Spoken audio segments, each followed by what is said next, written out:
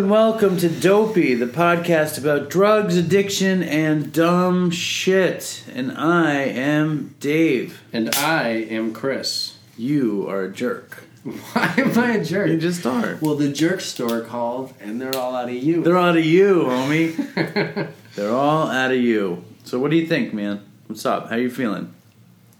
I'm feeling pretty good. I'm feeling my mojo. I'm wide awake. I'm ready to go. Dave took me through the back entrance of his restaurant tonight. I felt empowered. Did you like it? Oh, yeah, dude. I thought it was going to be much more extravagant. I thought I was going to get to see the Alpha Chips and Dominicans sleeping, but it was really just like a 15-foot deal. But that wasn't the basement. That was just the back. How was I supposed to know what it was? And I didn't show you the big elevator or the spring that runs through the basement where midget Jews bottle water as they sing songs. Where do they, marinate the meats and stuff? I don't marinate the meats. Enough talk about this. This is not what the show is going to be about. The show is not going to be about meat marinating and midget Jews and spring water. We had some topics of recovery. Of drug addiction more than recovery. One being pathetic things we've done. Not pathetic things we've done.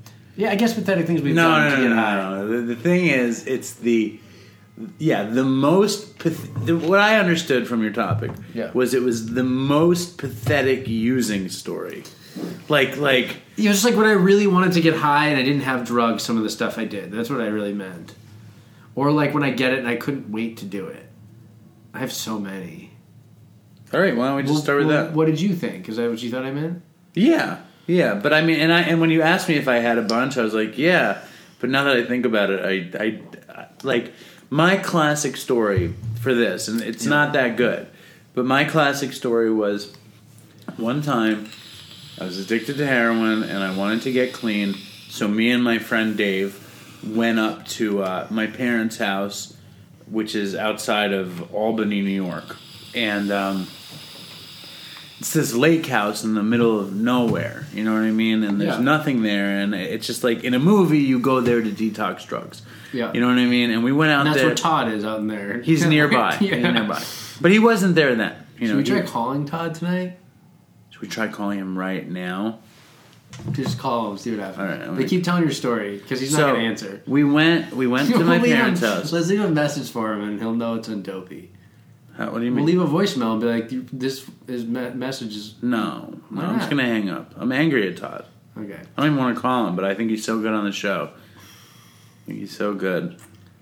Put it on speakerphone. No, I was going to put it to my ear. You got to hold it to this. This is where the microphone is, right there. But maybe you should hold it. Hold the butt of the phone. There you go. You should hold it. You should shut up. You should go fuck yourself. You should go fuck yourself. You should go fuck that sober guy.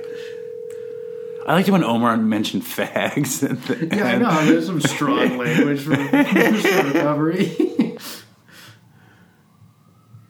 Your call has been forwarded to an automated voice. You want to leave a message? No. All right. No. Should we give the Dopey Nation his number? No. And tell him to text him and say, how you doing, Todd? No. Let's leave Todd alone. Okay, so you were in Albany. So we were in this town. It's actually a town called Hoosick or Grafton, if you guys are from there. One of these tiny towns. And we get there, and we're instantly sick. And we're instantly like, why did we come here? We need to get high. So we got some sort of painkiller that was in a gel cap, but it was not a good... a prescription thing? Yeah, but it was not like a good painkiller, and we started snorting it. We undid the gel cap, and it froze up our nose. It solidified in our nose, and it burned. And it wasn't like a powder; it was like shards of plastic, and it burned really bad. It was really very painful. What were you snorting? Was it even a narcotic? No, I don't think so. I don't know what it was. It was just some bullshit. Sclaxin or something. So it was some bullshit, and we didn't get it up there, and it just hung out in the nose, burning. And then we're like, we're dope sick and our noses hurt. We need relief. So I was like, let's go to Albany and see if we can score. Just on the street. Yeah. So he's like, all right, yeah. So we started driving around Albany, and I was like, this neighborhood looks pretty shitty. Yeah. And my line, this was my line. Yeah. I would see like some poor looking guy, and I'd be like, I don't mean to freak you out, but do you know where I can get some heroin? That was my line. Did it work? There, it didn't work. What did they say? They said, no. Yeah. But this was also before the opiate epidemic really had hit full swing. This was like 20 years ago. Yeah, but you could always get it. I don't mean to freak you out, but do you have some heroin? Do you know where I could get some heroin? All you have to do is go to a methadone clinic. I don't know why we didn't go to a methadone clinic. Or you just ask cab drivers are pretty good. I don't mean to freak you out. Take me to a shitty part of town. Right. We were just driving around. Yeah. Then it didn't happen. We went back to my parents' house. My parents obviously weren't there. We smoked all the weed we had. And I was like, fuck it. Let's go home and get dope. And we drove all the way back. We drove all the way back. It's almost like your methadone pot story.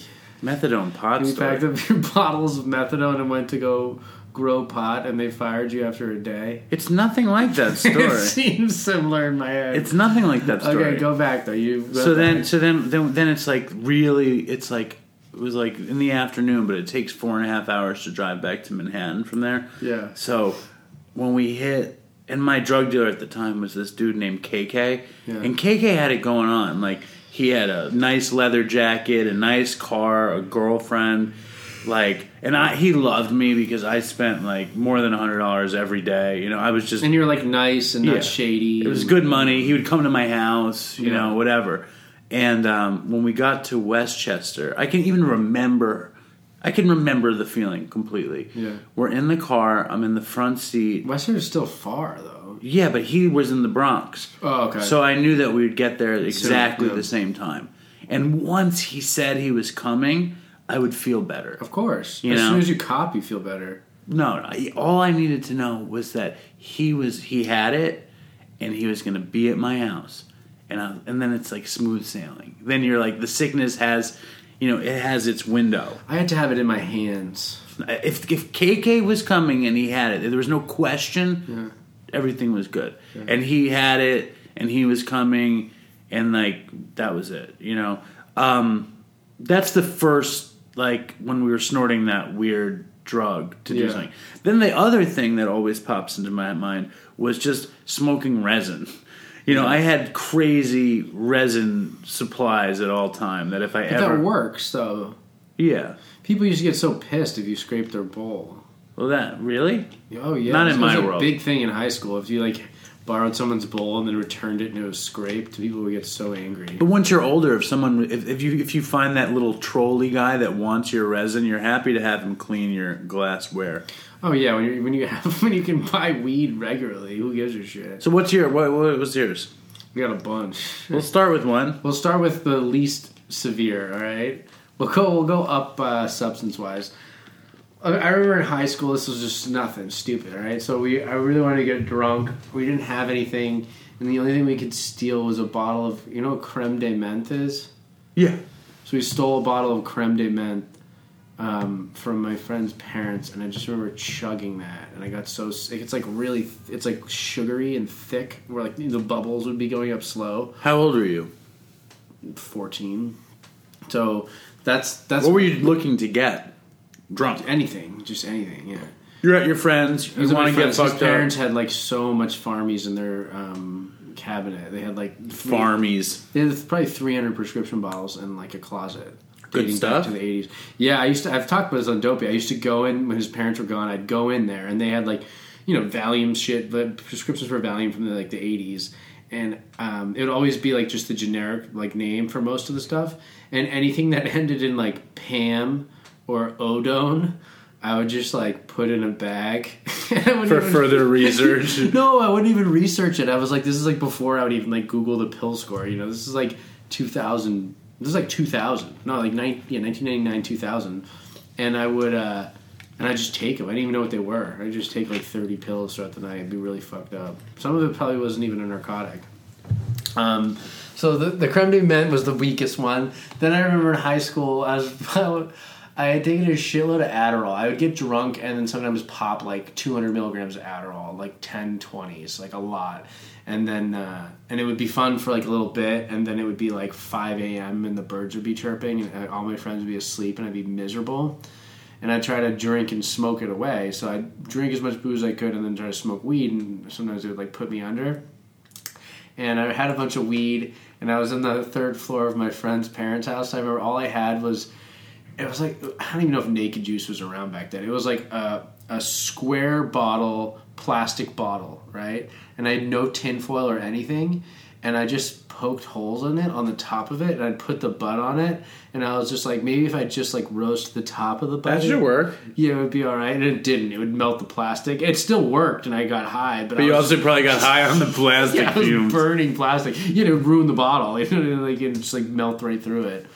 And then stepping up in severity. This now just gets like dirty. Well, one funny one was trying to smoke crack off of the stuff that looks like tinfoil in cigarette packages. It's not even tinfoil. It's a piece of paper with like sprayed metal stuff. Continue. Which didn't work. You just like burn your nose and ruin the crack. And then these are the worst ones. Always just like using, like toilet water or Coca-Cola to draw up shots.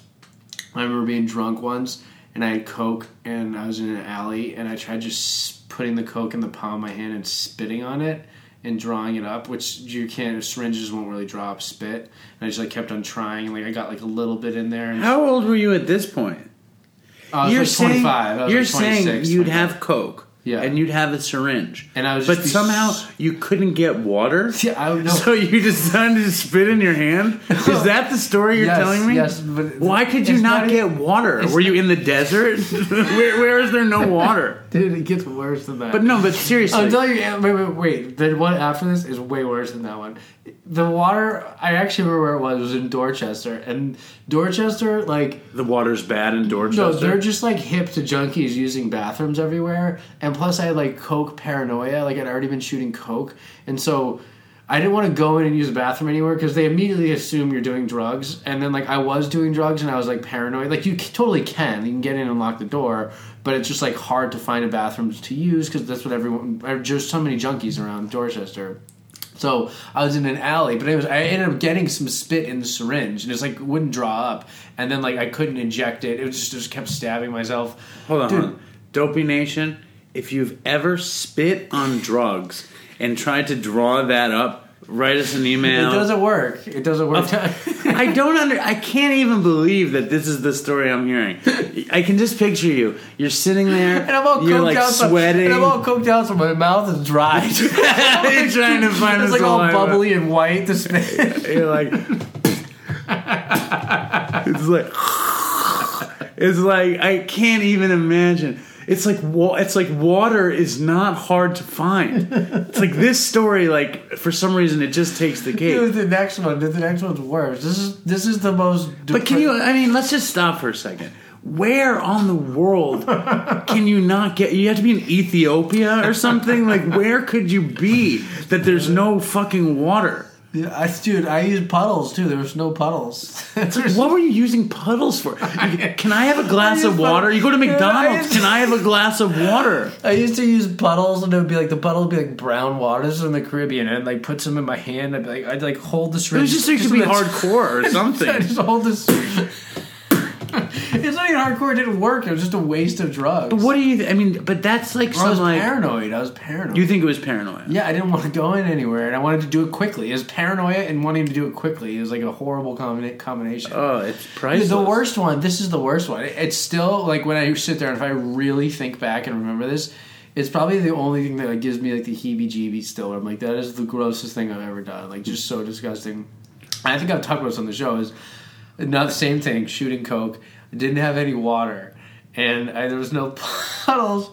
And there was like somebody had a garbage can outside, and it had like garbage in it that was like wrapped up in like garbage bags, but it was still an old garbage can, and there was water at the bottom, and I drew up the water at the bottom of the garbage can, like an old, like where you'd like take it out and throw them in, like from like nobody's ever washed. You're probably like right next to like a hose. There's probably like a waterfall trickling down the mountain. You're like, nah, I want the garbage water. Now, did you cook it?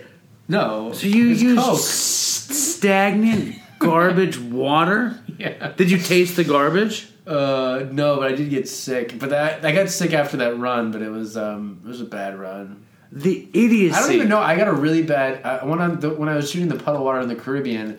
I got back from the Caribbean. And I started pissing blood, right? Like before I got back. I'm surprised you didn't try to shoot the blood coming out of your fucking dick. Dude, like while I was in the Caribbean, I was drinking a lot too, and so I was peeing just like straight blood, and I was drunk, and I was in this I was in like a casino bathroom or something, and I thought it'd be I thought it'd be funny, so. There was a guy next to me, right? I pissed, and I like tapped him. I'm like, hey. And the guy's like, what the fuck? And I go point in the urinal. My bloody fucking piss. He was literally like, dude, you need to go to a hospital. Did you know him? No. Dude, he was like, you need to go to the hospital right now. Dude, and then I went home, and it turns out I had a really big kidney stone, and I couldn't even pass it, where they had to operate. Oh, that's why you were pissing blood. Yeah, I had a kidney stone. But I didn't like it got painful. I didn't like feel anything because I guess maybe I was just drunk all the time. I take a lot of Valium too. I have to say, we've been doing this podcast for a bit, and that when Chris has a lot of tells, like on his face, like what's happening with him. He gets this look before he's gonna tell the worst story. It's like this look of shame plus like getting away with something. He looks down. Part of his mouth smiles. He gets kind of scared, and then, like, bam, he's at the urinal. Look at my bloody piss. Dude, you know what I just remembered? When I shot the garbage juice, right? Like, yeah. So I was living with this Japanese girl. Why did you save all these? I told this on the show. I thought at some point. I didn't tell this piece. I told that I shot garbage juice once. I don't think I went into detail. So I was living with this Japanese girl, and like the cat was out of the bag. Like I didn't show up, so she calls my parents. They know something's up, right? Mm-hmm. So I'm out getting high for like a couple days, and then I'm like, I'm all out of everything. I'm like, I'm gonna go home. I'm not gonna go back to the Japanese girl that I'm living with. So I went back to like my parents' house, right? And I showed up. I used to have this thing where like I would just like make shit up, like. Because I thought it would be better for some reason. So I came home and I'm like, and I've just been drinking a lot too. I've been shooting coke, but at this point I was just like shit faced. And I come home and I pretended that the girl that I was dating, the Japanese girl, I'm not even gonna say her name, like so and so. I'm like, she's cheating on me. She wasn't even cheating on me. What? So there's a story of why you're all fucked up. They can pity you. I'm like, she's cheating on me. Oh, that is funny. And you know what? I got back together and stayed with her, and I never even mentioned this. Corrected that. Your parents were. It's like they had no idea why you were with the whatever, the cheater, cheating Japanese girl. And I like it. It's like you're so down and out. She's not cheating on you. She's cheating on me. You know what I mean? It's like you drop the G when you're so down and out. She's cheating on me. Dude, I told you about how I used to go when I would be coked out. I would go through her laptop. Yes, that was funny with the coded messages. I like strawberries so much, or whatever.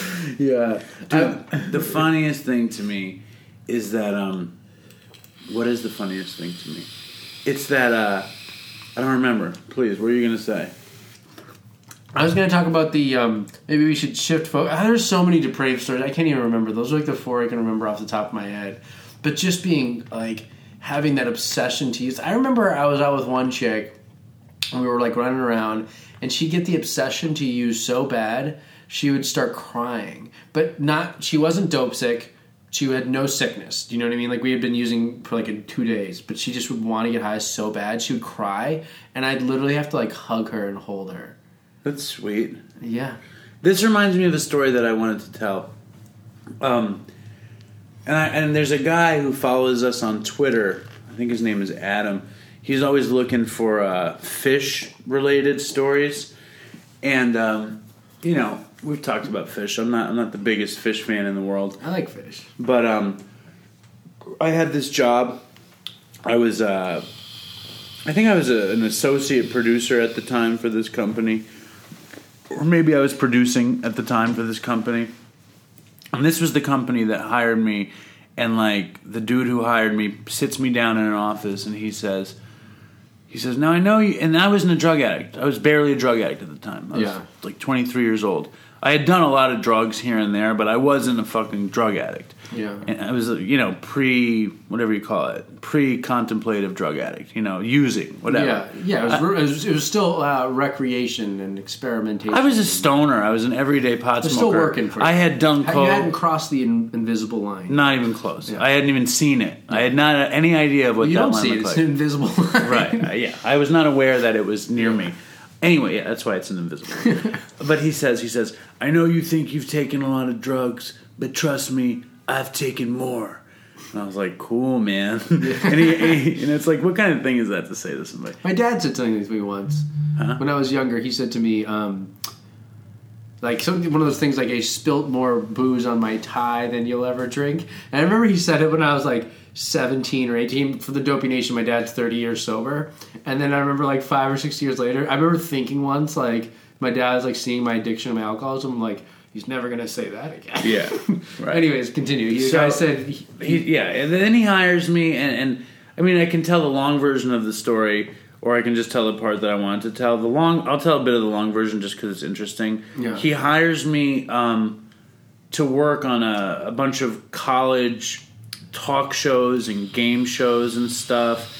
And then he has me working on his show. He has a stoner cooking show called Half Baked, where you've mentioned this, at least told me. I don't know if he's on the show. I think it might have been on a lost tape.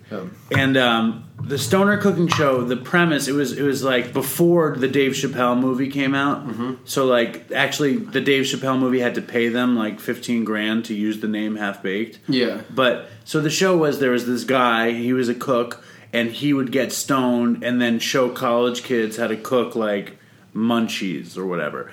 And I got hired as the marijuana coordinator for the show, where I had to they'd give me money to buy weed, then I'd have to bring the weed to the show, then I'd have to get the host high. And is this in LA or is this No, it was in Manhattan. And this is probably back when marijuana wasn't a slap on the wrist type deal.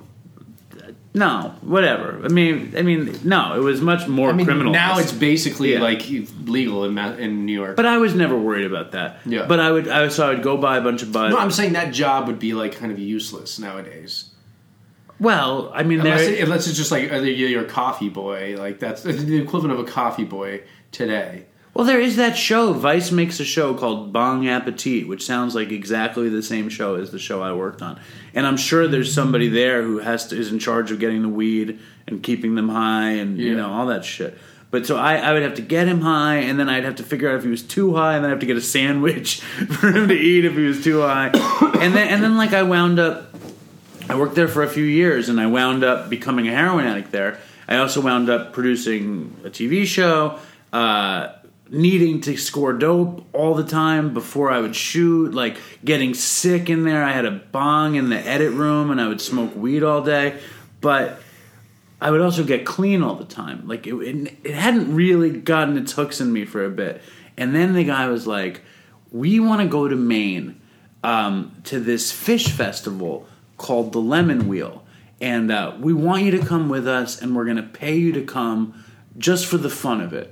Because, I was friendly with these guys, and they owned the company. It was like a fantasy, the whole thing to them. Okay. You know what I mean? The whole thing was this incredible adventure / I can't believe this is happening for us. And it was, very successful. It was bought by Lorne Michaels' company, this company. So there was a lot of money. And we could do a lot of weird stuff that was fun, and it was all paid for by the company. Yeah. So, and I didn't give a shit about fish, but I always wanted to go to a fish concert, and I always wanted to go to a festival. So I was like, I'll go. And Brad, the guy, came too. Yeah. And I think, I want to say, he came too. And we get there, and we went up in a Winnebago. They rented a Winnebago, and we all go up in a Winnebago. You really do it. Yeah, and then after that, we drove down to Georgia trying to shoot stuff on the road. We weren't going anywhere. We were just traveling. Yeah. And, like, we shot nothing. I mean, we shot a couple things, but we didn't use anything. But when we went to the Lemon Wheel, like, they wanted to get high.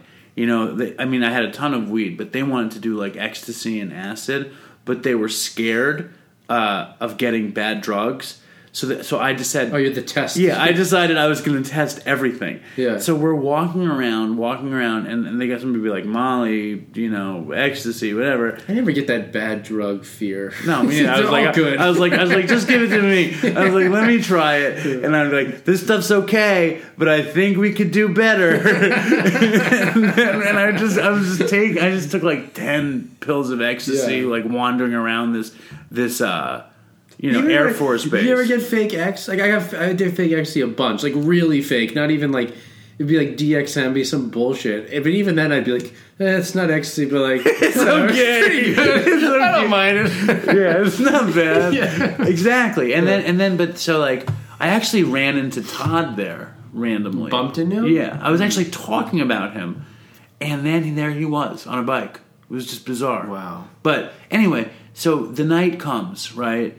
And I'm like rolling like crazy, and I don't think they've decided that they trust that I liked any of the ecstasy, so they're still seeking, and I've been like tripping all day. Yeah. And then some dude goes, city drugs, and I had like heroin. Yeah. And I had like that's so funny.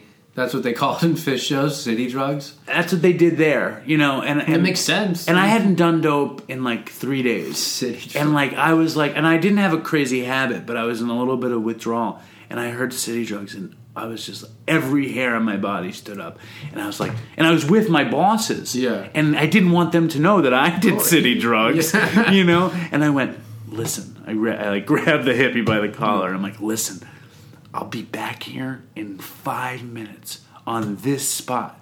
And I'm like walking with my bosses and whatever. I'm like, oh, I think I left my shoe back there. So, you know, I'm like trying to make, and I go back and I can't find him. Oh, and I'm just like, and I never found him. I never found him. But what I did find was a nitrous tank.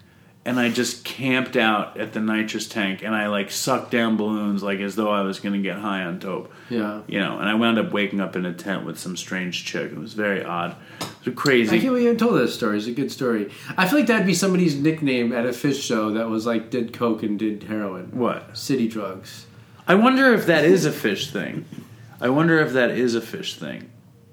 But it's so funny because I used to, when I was like 14, 15, I'd go around the city and I'd ask for like ecstasy and LSD, and they'd be like, "Man, what the fuck are you talking about?" Well, look at that though. We were just in my restaurant, and that kid is a very urban LSD, kid, yeah. and he's dying for LSD.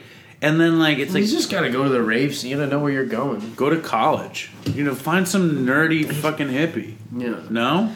Yeah, I mean, it's probably easier in the city to just go to a rave.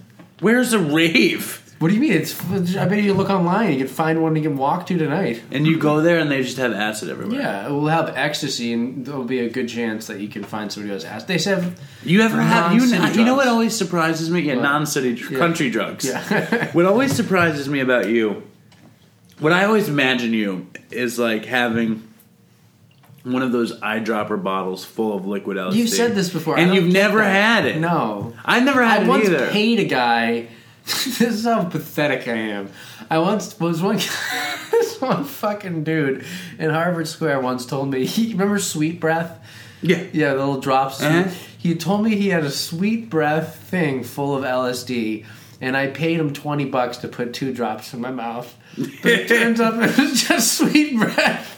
Like an hour later, it was like, I'm not feeling it. I'm like, just paid $20 for 2 drops of Sweet Breath. But it was some sweet I remember I was like, breath. it's minty, and he's like, yeah, there's some left in there. Like some Sweet Breath mixed in with the LSD. That would be an awesome name for LSD. Sweet Breath? Yeah. Yeah. What happened to Sweet Breath? That shit's gone. I haven't seen that in ages. I don't know. Fucking... Oh, dude, I just remembered in Harvard Square once. We went out drinking with my friend. He had to end up going to the hospital. And it was back when we were like, this is again where we couldn't drive. It's probably 15, and we had like a couple fifths of vodka. I think I was drinking Bacardi Dry. It was like white rum. It was some weird drink back then. But we had a couple of fifths of that, and I remember drinking with my friend. And I drink like right off the rip. Like I could drink a lot. Like it just like naturally, because I'm Irish, it's in the blood. So like I could always drink like a lot. Like even when I was like 14, 13, I could have like 10, 15 drinks in a night, and it just got worse. So I went out with my friend, and we're hitting this bottle, and he's fucking chugging it, like just like seriously chugging it, and like. I just was like, I remember just thinking like, wow, like he can drink a lot. Do you know what I mean? But like, I didn't realize like he's a fucking idiot 14-year-old that doesn't know what the fuck he's doing, you know? And so he seems Were like... you 14 too? Yeah, I was 14 too, but like, I don't know. I figured he knew what he was doing, you know? And so we're like going around. And this isn't even going to sound funny when I tell it. You're just going to think I'm a dickhead. And so we're on the red line in Harvard Square to go back. I lived in Back Bay. And we're waiting to get on the train, and my friend's like, we are to help him walk. It was really bad. And I go to get on the train, and this woman's like, oh my God, she's like, I'm calling an ambulance. She's like, your friend's like really bad. And I turn to him like, he's not. Like, he's fine. Like, I'm just going to take him home. Like, don't worry about it. Like, you don't need to call an ambulance. And I look over, and he's literally just convulsing and vomiting all over. There's nothing to see here. Like, he's fine. And then she called the ambulance, and he had to get his stomach pumped. And when you turned around, you saw him. No, I didn't know he was convulsing and vomiting. Yeah. That's funny. He was literally just sitting there like puking. Dude, that's hysterical. There's nothing not funny about a 14-year-old kid convulsing and vomiting on themselves. There's just nothing not funny about it. It's so funny too when I see like a 14-year-old now. It's like, oh my God! Like I was already like smoking weed daily, drinking on the weekends, doing meth, doing other things I could get my hands off, and like I see these babies, like baby faces. I'm like that's why I got so fucked up. I was doing hardcore shit so young, you know? Well, you were seeking oblivion, my But there friend. were other people that were doing it that turned out okay. That didn't turn out to be a total drug addict. Yeah. You never know, man. And some did, you know? I'm telling you, the mystery of drug addiction is like mysterious. It is. You know, I mean, it's like you don't know that one thing didn't change everything right away. Yes. You know what I mean? There was no reason that you went left one day instead of going right. You know what I mean? And you're this person. And if you had gone the other way, you could be somebody else. Yeah. You know what I mean? There's no, especially with drug addiction. You know, I never saw it coming. You know what I mean? Like I really didn't see it coming. I should have. And then when when it happens, okay. I just want to talk about this. All right. And it's a total change of topic, and maybe you're not going to like it, but I don't care. This morning, like, I'm looking at Facebook, and Howard Stern addiction, you know, whatever. And there's this thing that comes up, and it says, I miss Artie. Okay? Like, somebody writes, I miss Artie. And then somebody writes, you should just listen to his Dopey podcast. And and you thought it was about no, and then I wrote, or you could listen to the real Dopey podcast. Did anyone respond to it? No. But then I keep looking, and I see somebody put this other thing up that said, the Artie Lange Complete Addiction Saga. And it's 24 hours of sound bites from the Howard Stern show. From the first time Artie ever called out till his last suicide attempt or whatever. What do you mean called out? Like, Artie's heroin addiction manifested on the Howard Stern show. You're saying the first time he called out because he was high? Because he was sick. Because he was sick. Oh. But he was using. When you say so addiction saga, it's not him telling stories, it's stuff because of his addiction or what? Yeah, it's 24 hours long. Yeah. I listened to 2.5 hours of it today. What is it? Okay. Like? This morning, it's like, it's amazing as a drug addict, you know, and it's amazing as a drug addict podcast or whatever, and exactly what we're talking about. It's like, also on the Howard Stern show, I listened to like 6 weeks of the Howard Stern show this morning, just Artie calling out, them like playing, he's like, hey, Gary, I'm sick. I'm not going to be able to make it to work today. And then them, like, playing the tape over and over again, and then being like, oh, he's probably on coke again. Blah, blah, blah, blah, so blah, blah, they blah, record blah. it and then play it on the show? Oh, yeah, over and over. Pretty funny, yeah. The show is 4 hours long. So I'm listening to 2.5 hours of, like, 4 days. And they just keep saying it, and they're speculating what's wrong with Artie. What's wrong with Artie? What's wrong with Artie? Doesn't he listen to it later that day? Maybe. And then like, he comes back and he goes, oh, I was just stressed out about so-and-so. And then, like, but then the next day... So they know. They knew, though. They knew. No, they didn't know. Then the next day, he calls out again. And he says, oh, I've got this horrible stomach thing, and I'm throwing up everywhere. I just can't come to work. And and then, like, listener phone calls start coming in, and they're like, I think he's on OxyContin, he's on heroin, and Howard's like, Artie is not a drug addict. This is not a drug thing, blah, blah, blah. And then Artie, like, missed another day. And then, like, he comes in to defend himself. You got to put that away, man. It's like, you got to be kidding me. I'm texting someone to call in that you told me to text. Oh, really? Yes. Yeah, my sponsor. All right. Yeah. So, like, we're talking about little bits. Like, and Artie, you know, is on heroin. And, like, they don't know it. And he's, like, saying he's stressed out about a movie deal. And we're talking about, I mean... It's 24 hours long. I'm in the first 2 hours, and the fact that he's on drugs hasn't come up yet. So Did we're you talking go to about, the end? No. Why didn't you go to the end? That's what I'm going to listen to the whole thing. Oh, you are? I love this. Do you think maybe we'll get famous and one of us will relapse, and we'll have a segment like that? No. It would be good for downloads. Yeah, I don't think that we're going to be famous. I think that it's more likely that we relapse than we're going to be famous. What is your sponsor saying? He said you have momentum or dead space. Neither. Neither. Yeah. We have dead space, but what do you think about that Artie Lange complete addiction saga? Does that sound interesting to you? I think it's good. I think it's. You're not. You can't do. No, I am. I'm listening. I think it would be good. What do you mean you think it would be good? It's happening. I'll say we're good without it, but we want you to tell a story.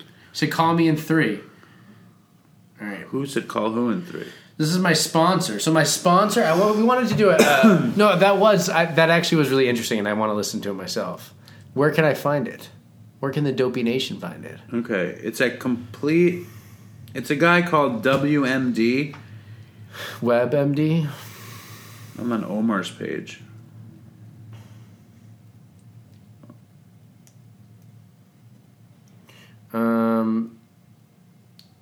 We're both on our phones now. Here, it's called the complete Artie Lange addiction saga. Okay, I'm going to tell Dylan most pathetic things.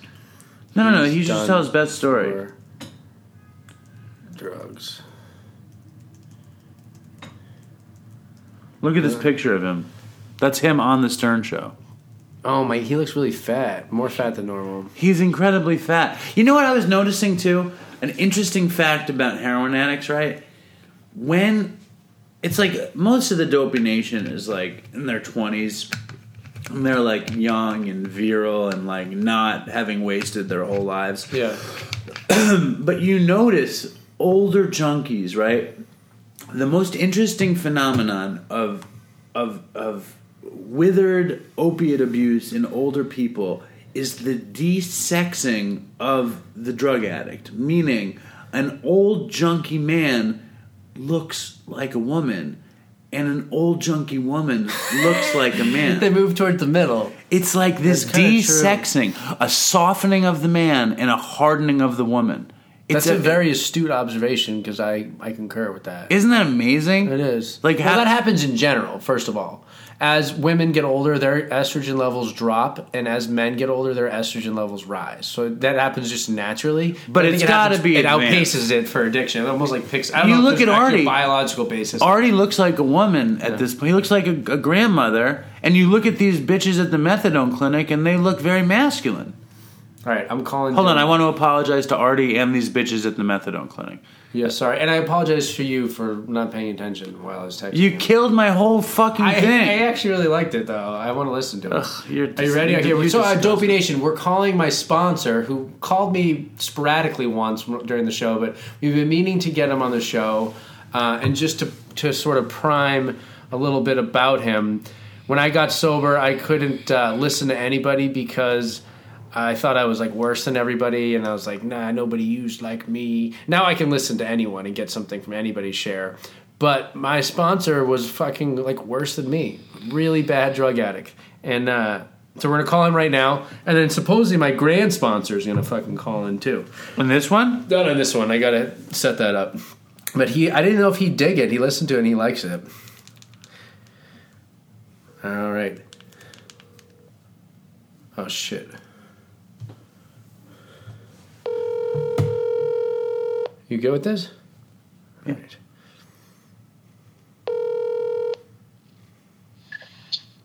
Hello? Yo. Yo. Say hi to the Dopey Nation. Dopey Nation. What's up? What's up, Dave? What's up, Dylan? How you doing, man? Good, man. How are you? Good. Very good. We're in a very fancy hotel. Really gaying it up out. tonight. Yeah. Where are you? We're in we needed a place to stay in Manhattan, and my dad has a lady friend in his apartment. So Chris was like, we should get a hotel room. So we did. Tell Dylan about the sleeping arrangements. Oh, we're sharing the bed tonight. That's great. It's a king-size bed, though, so it's... Oh, it's plenty. Yeah. Ample. So what are you up to, man? You sound very spry and awake. I am awake. I'm in like spring cleaning mode, which apparently I have a mode of these days. Going through like all my winter gear and storing it, like all my snowboard stuff. Nice. Yep. Squirreling stuff away. Dylan, can we talk about your venture without going into specifics? What's going on in your life business-wise? Yeah. Oh, God. Yeah. Well, I'll just say first, so Dylan, he's opened up several sober livings, and basically Dylan's going to be forever young for the rest of his life because he has a continuous onslaught of 20 to 30-year-olds who are junkies that he can go to the Y and play basketball with and take to meetings and mentor. And mentor, yes. And mentor, right? Not to be forgot, I guess. Yeah. Yeah, totally. That's like one of my favorite parts, obviously, is why I do it. It's just like being a total knucklehead. I love like the first 2 years. There's something about the freedom and like the fun of the first year or two that I'm going to try to live for the rest of my life. Totally. The first year, it's great. It's like Ben and Jerry's and reruns in the gym, and then after that, everything hits and sucks. You're just doing, yeah, exactly. You're getting congratulated at every turn. Yeah, no, it's beautiful. So things are good. I mean, I don't know. Things are like tenuous but awesome, and we're making some like risky moves with remodels and having fun with that kind of stuff. But that's awesome. Yeah, What a cool no matter thing. what, it'll be able to work out in some way, you know. The plan is to get my doctorate and then go work for Dylan, and I can be forever young with him. Well, what do you need your doctorate to work for him for? I don't know. I need it though, right, Dylan? Well, yeah. I mean, your use needs to be like, you need to be billable, you know, to insurance companies. It can't be direct. Also, it won't help. It'll help. Also, it's like a mandatory 5 years of clean time. Right. Yeah. Wow. Huh? Yeah. You're gonna make an amazing clinician, Chris. And you'd be an amazing asset today. You know that. Yeah, I'll just tell people, go get their doctorate. You'll have to stay clean for at least 5 years. That's right. But wait, Dylan, what is never to have SoberLink while they're graduating? Exactly, SoberLink. What does Chris's PhD though? What makes that more billable than Chris? Like, what does the PhD do for you in the sober houses? That's a good question. So, actually, really nothing directly, because I don't do any insurance stuff anyway at this point. So that insurance thing was a joke. But I think eventually, when you have someone like Chris who has at least sat in the classroom for 4 years and and done that type of work, like there will be a difference in his ability to both like I think to evaluate and in some sense to read into some like deeper trauma stuff. I think dual diagnosis stuff. I see Chris in an office with lots of books on the shelf, and Chris is sitting in one of these swivelly chairs, and you only see the top of his head, and then he turns around and he's smoking one of these pipes, and he nods and he smiles, and inside his head nothing is happening. That's what I could just see him with that pipe and the grin and just all sorts of dementia in his mind. But on the outside he looks very like pipe smoking and surrounded by books and stuff. You know what I mean? That's interesting. I do wonder that, Dave. Do people that don't know him well, like, what do they think when he gives that smile? Like, do they think, like, oh, this is just a nice young man with a presentable smile? When we know it's, like, devious and full of shit. Oh, my God. It's masterful. Like, at what point does the public know that? They don't, because Chris's greatest, it's like the devil's, what's the thing about the devil? The devil's greatest trick is telling the world that he doesn't exist. And Chris's greatest trick is like, he just wants to like you and never see you again. And then he goes, oh, that guy was a really nice guy. That's Chris. You know? What was his name again? Yeah. Totally, it's very the benign devil because there's no malice there. No. But Chris also he likes to collect admirers. He doesn't like to stick around. He just likes to be liked, and he's gone. But let's not give him too much credit as far as the effort he's willing to put forth to attain that, because it's pretty minimal. It's like either it sticks or it doesn't, and really no sleep lost either way. In my experience. But he does make an effort. He makes an effort to jump in there, and really, he can seem interested for a good 4 minutes. And really interested, though. Like more so than a normal rube off the street. You know what I'm saying? Right. Yeah, I do. You're right. And then we know when we've lost him, he does that, his jaw hangs low, and he's like, yeah. And he's gone. Oh, yeah. That's it. The second he gets his first response, he's looking out the window. He's thinking about where he's going to get his next meal replacement bar or whatever the fuck he wants. I don't know. Yeah. He's an amazing specimen of a human being, though, right? No, it's true. I mean, the quote from Chris that embodies this the most, I think, from my point of view, is that his dream to just get lost in the shuffle. That was a goal. That was for some clarification. That was for the people listening. I saw we had a college counselor at my high school. I went to a private school, and they basically go over your college options. And he's like, Chris, what are you looking for in a college? And I was like, I want to be lost in the shuffle. I was like, I want to be just another face. Who wants that? Okay, well, anyways, shifting gears. So Most likely to be lost in shuffle. I think that's great. Manifesto. Dylan, he is every man. Chris is a very, very special subject, I have to say. Okay. It's true. Okay, well, shifting gears, so we were talking before you called in about some of the most pathetic things we've done to get drugs, and I shared a couple things, shooting puddle water or smoking weed out of a plastic bottle with no tinfoil, just poking holes in the side of it and putting it on there. So that's something, if you had anything that comes to mind to share, or just any story in general. I always really like, and it's kind of serious a little bit, but I always like the story you tell about when you went into the hospital and your side was hurting and you were bruised, and what you said afterwards. That was a good one. But just anything. You got a story for us? So when you talked about any length of, going to any length to use kind of thing? Yeah. Both in, manipulation of... See, both of mine are probably so run-of-the-mill. I used to think I had this really dynamic, crazy story, which I may or may not, but I hear this shit all the time. Yeah. Do we swear on here? Yes, yeah. You can swear. Okay. So there's the puddle water. I also did puddle water. I shot toilet water. Yep. Did you flush? Did you do a courtesy flush? Did I what? Did you courtesy flush before you drew up the water? Oh, yeah, because in my mind that actually worked perfectly. And I think, now thinking back, why didn't I just use behind the toilet? That's a great question. That's a good question. Dylan, did you ever hear the story about when Chris would spit in his hand on the Coke to try to draw up the mixture of Coke and saliva? Which doesn't work, by the way. Oh my God, no, that's brilliant though. I mean, I can see where you're thinking. Continue, please. I think the water in the toilet after you flush is actually really clean. Am I wrong? I think you're wrong. No, there's gotta be something Yeah, bad it's there. not good. I mean, I almost lost my foot from an infection shortly after, so I don't know. What? Yeah, shoot it. I mean, God.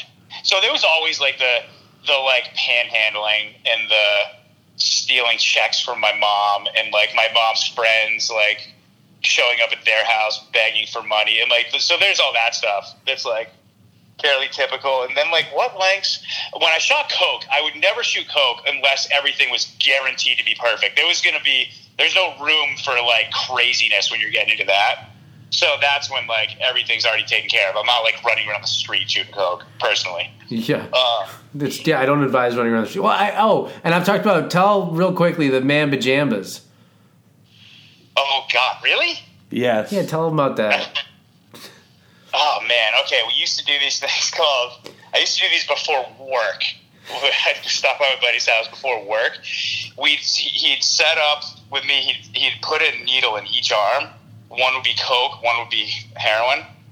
And he would like slowly push in and go back and forth on them. And like if it felt like the coke was getting way too much, he'd be like, all right, man, back off.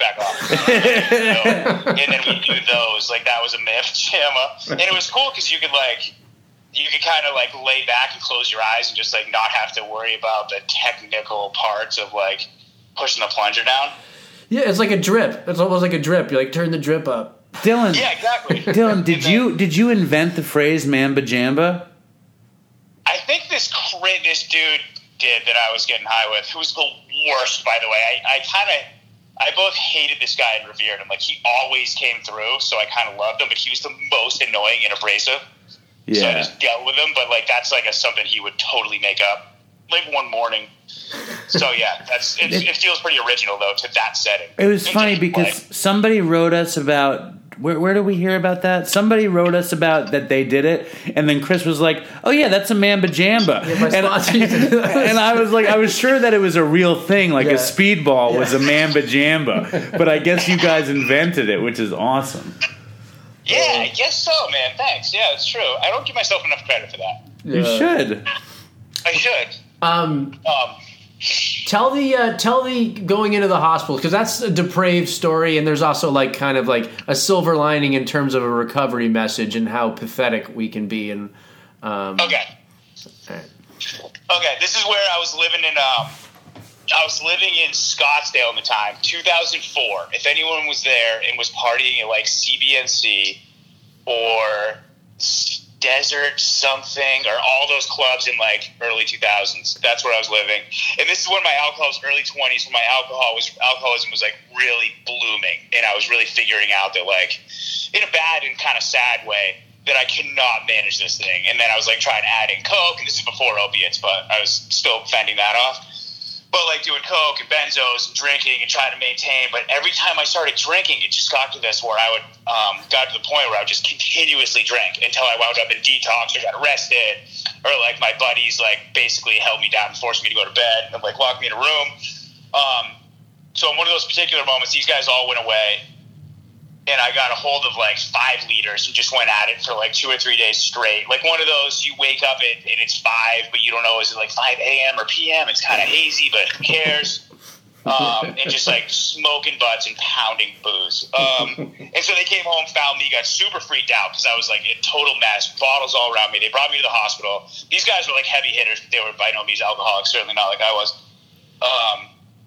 And they brought me there, and I mean, like they go through, I had alcohol poisoning, and all this other stuff, and it came to find out I had alcoholic hepatitis, and I had all this bruising on my side, and it was like continuously getting worse. And that's one of the reasons that dudes brought me there, is because I had like this black and blue all over my side.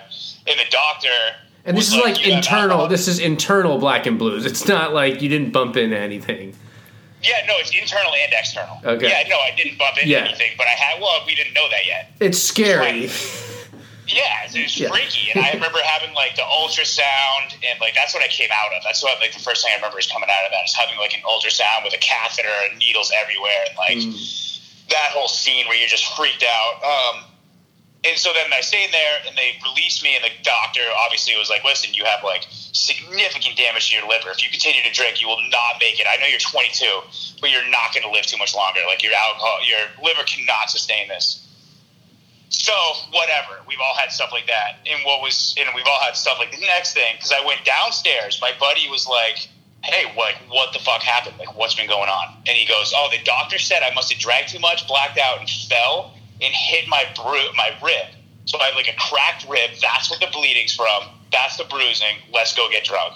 And it was, like, 9 in the morning, and we went to ESPN Sports Zone and got fucking ripped by, like, noon. That's so and I just kept on going. That's pretty fucked up, right? And then if I'm speaking or talking to somebody who doesn't understand alcoholism, that's where it comes to. Like, I much would have at that point rather died than risk not having alcohol. Like, you can't scare me into, and not because I'm a tough guy, you can't scare me into it, but I would literally rather die than lose my heroin or my alcohol or coke, whatever it was. Like, that my relationship to that was more important than my relationship to my family or my life. Well, it's like life has no meaning. Life is a boring, it's a shell of a life if you can't do X, Y, or Z. Oh, am I right, Dave? It is the worst. Yeah, totally. And it's for me, it was like the consequences were enough to get me sometimes to stop.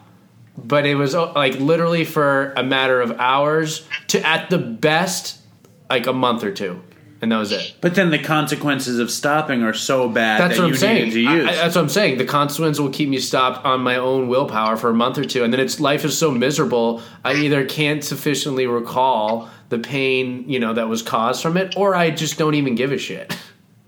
No, exactly. Yeah. No, that stuff goes away so fast. Like there's no possible way I can bring back that feeling of being in detox for the 30th time or whatever.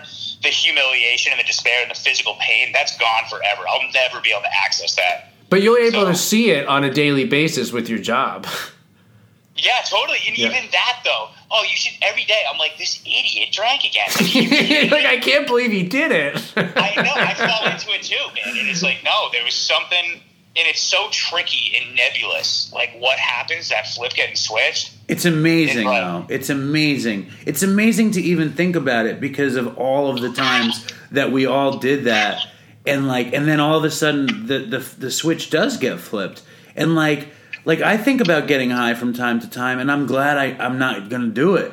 Yeah. You know what I mean? Like it's such a miracle. Like, and I like my life, which is weird to say. Yeah. But I like being sober, and like getting high, like it would ruin me.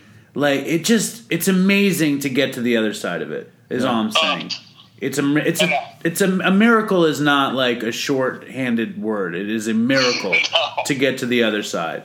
And I'm just going to say that because it's like we all were the same, like just like that. You couldn't get fucking time, and if you had time, the only thing you wanted to do was lose it. Yeah. And to be on the other side is fucking cool. It's a good deal. I know. I remember having that. I remember having a notion, like the record I had before this time was like a month and a half, and I had this notion that like maybe I can stay sober forever. Like maybe that's possible. Never did I ever imagine that I would not have to live under the lash of the obsession, though. You know what I mean? Like, I never pictured that it wouldn't even be a part of my thought process at all, ever. And when I would see it, I would literally recoil, just like the promise. Alcohol seems gross to me. Yeah. When not that long ago, I would walk across town at 4 a.m. barefoot to get a bottle. I remember my brother's mom had. Yeah. And during those periods when you were walking around barefoot, when you envisioned what sobriety would be, it was basically you're like, some way I'm going to figure out how to grit my teeth and deal with the obsession for the rest of my life. So when it's finally lifted, it is. I remember I talked about this at this event like a couple weeks ago. I remember because I would always think about shooting coke, the blood rushing into the needle and registering. I remember being sober for a year and remembering. I am thinking one day, I haven't thought about that for like 3 or 4 days. And that was like a big deal. And then another 6 months later, it actually like went away, and now it's like to have that totally gone. It's amazing. It's totally amazing. And I wouldn't wish it on the worst people, I wouldn't wish it on the worst enemy. It's the worst feeling ever. So. Oh man. Yeah. That's why you should stay off that opiate Reddit. I feel like a couple of years ago, even it's like just progressively been getting further and further away. And I don't kid myself that it's still not available. Like tonight, it's available. So I don't play with that. But like, what a gift to I never encounter the obsession or even Dylan, I'm gonna call bullshit on one thing because you're still very aware of it, and so am I when it comes to cookies and cake and ice cream, because it's the same thing. It's just a much less of a. It just resonates on a lower frequency. Oh man. Because it's still there. I notice it. It's just not. You're not going to flip your life over. But it's like I can notice the obsession for that. No, it's true, and it's weird. It's less powerful, obviously, of an obsession. Like I would not go to a quarter of the lengths I did to get heroin to get fucking cake. Yeah. But at the same time, the consequences are so manageable in my mind. They're like, what's 3 more cupcakes? Like, it's not going to make or break me, which is true. But that pattern over 3 years has previously like made or break me, you know? So my favorite story about Dylan is that like he was, I don't even remember who this was. Somebody told me this about you, Dylan. And he was, you guys went to like a convention or something like that, and you were staying at a hotel with somebody. And for the Dopey Nation, Dylan's in really good shape. He works out a lot and stuff. But he has issues with food, as do I.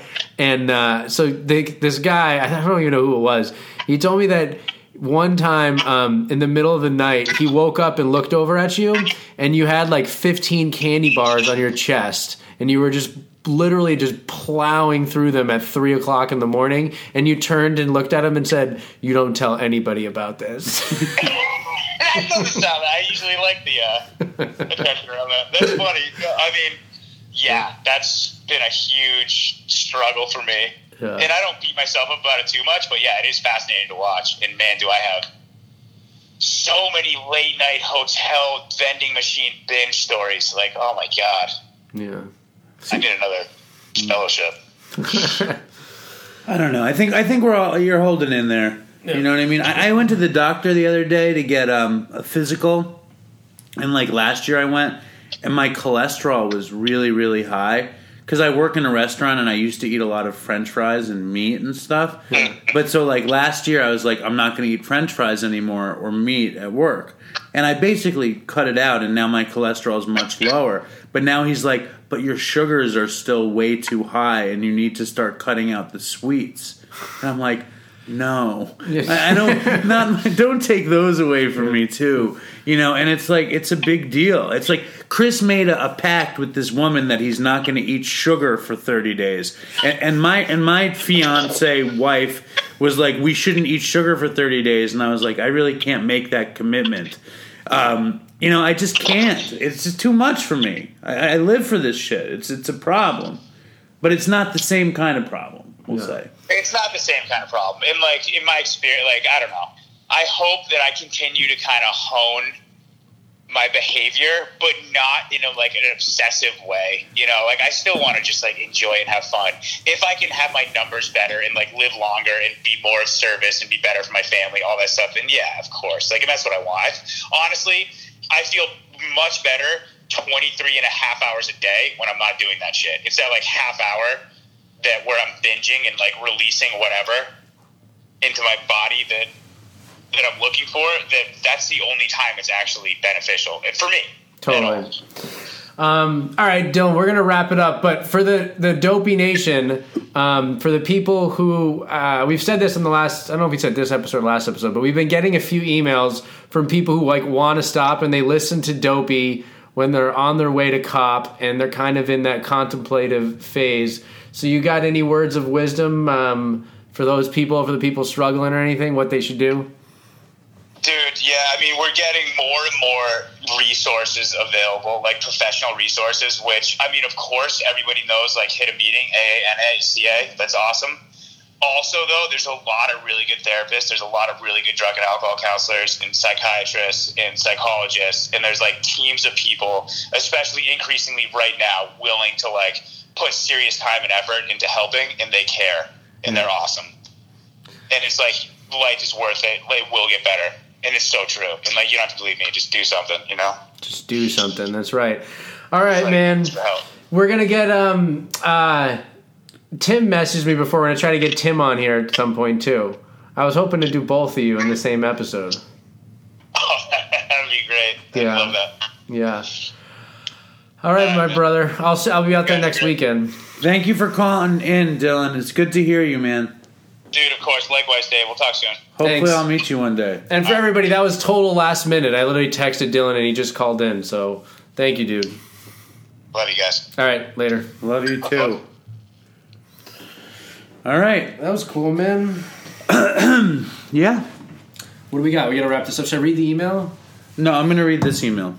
Okay. Is it a good one? Is it a long one? No, it's just what we keep talking about, and I might as well just read What the is email. it? I'm just going to read it. What the fuck? What is it? What the fuck, man? I'm just going to read it, dude. Dog. All right, here we go. This dude writes, "What's up, fellas?" This is yesterday. My buddy Jay and I love the podcast, and it's actually become somewhat of a ritual listening to the show every morning on our way to score our junk down in North Hollywood.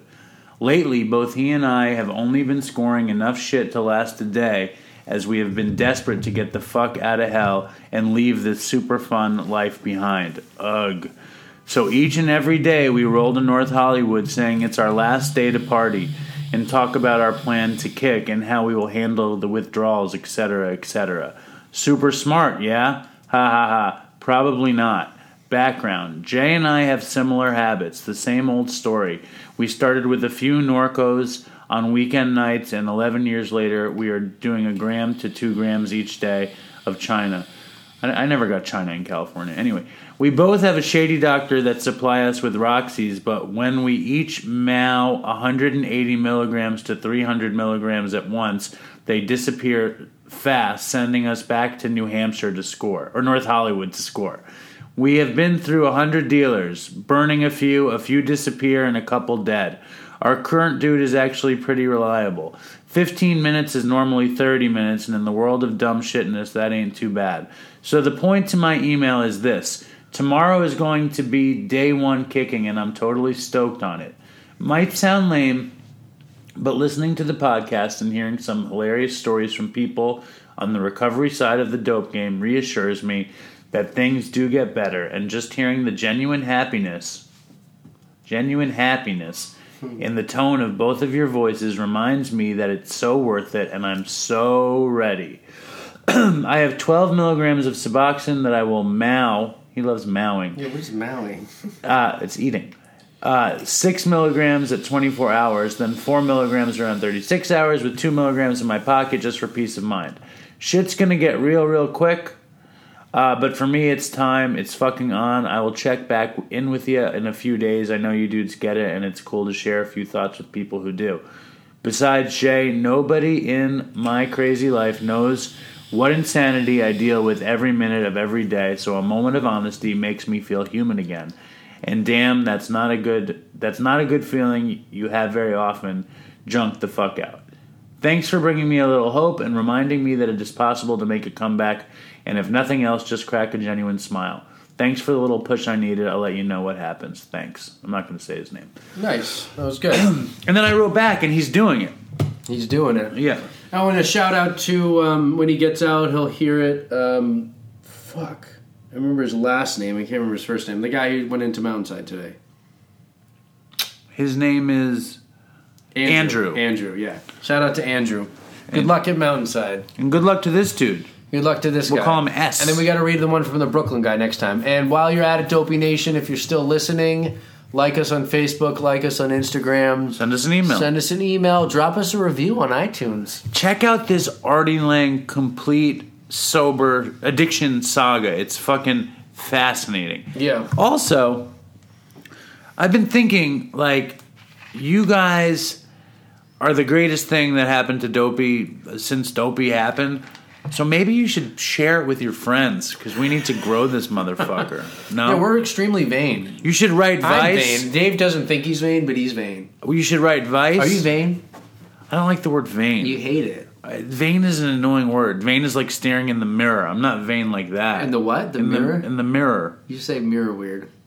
No, I don't. You do. It's like staring in the mirror. I was looking in the mirror in my room. It's mirror. Mirror on the room. What was I gonna say? Fucking hell, man! What the fuck? But you forgot. Yeah. Let's just wrap this shit up. No, it's important. Drop us a review on iTunes. I want you to write Vice. I want you to write Sirius XM. Are we barking commands? Are we commanding the Dopey Nation? Dopey Nation. Write Vice. Yeah. Write Sirius XM. Tell them you want Dopey on your dial. Why couldn't we be on the Howard Stern channel? I don't know. Probably because we're extremely disorganized and we're just two rambling idiots. All right, Dopey Nation, stay strong. And toodles. I want to take a walk around the world. I wonder would it do me any good?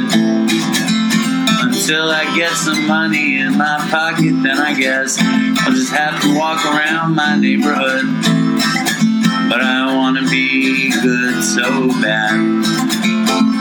Want to be so good, so bad, so bad. I want to be good so bad. Bad desire's all I ever had. And I want to take a ride up in the sky. Watch this aeroplane just pass me by. And I want to see a Lear jetliner take a dive, just to show all of these people what it means to be alive. But I want to be good so bad. Want to be so good, so bad, so bad. I want to be good so bad. Bad desire's all I ever had. And my shadow's getting smaller and smaller. And it's time to where I stand. Shadow's getting smaller and smaller. And it's time to where I stand. And I wonder would they pay it any mind when I leave this busted city far behind. I'll take the high road, however far it winds, because peace and love are very, very, very hard to find. And I want to be good so bad. Want to be good so bad, so bad. I want to be good so bad. Bad desire's all I ever had. Damn it, all these suckers make me mad. And it's all I ever had. And it's all I ever had. And these suckers make me mad, and I want to call my dad. And it's all I ever had. And it's all I ever had. And it's all I ever had. And it's all I ever had. And these suckers make me mad, and it's all I ever had. And I want to call my dad. And it's all I ever had. And it's all I ever had. And it's all I ever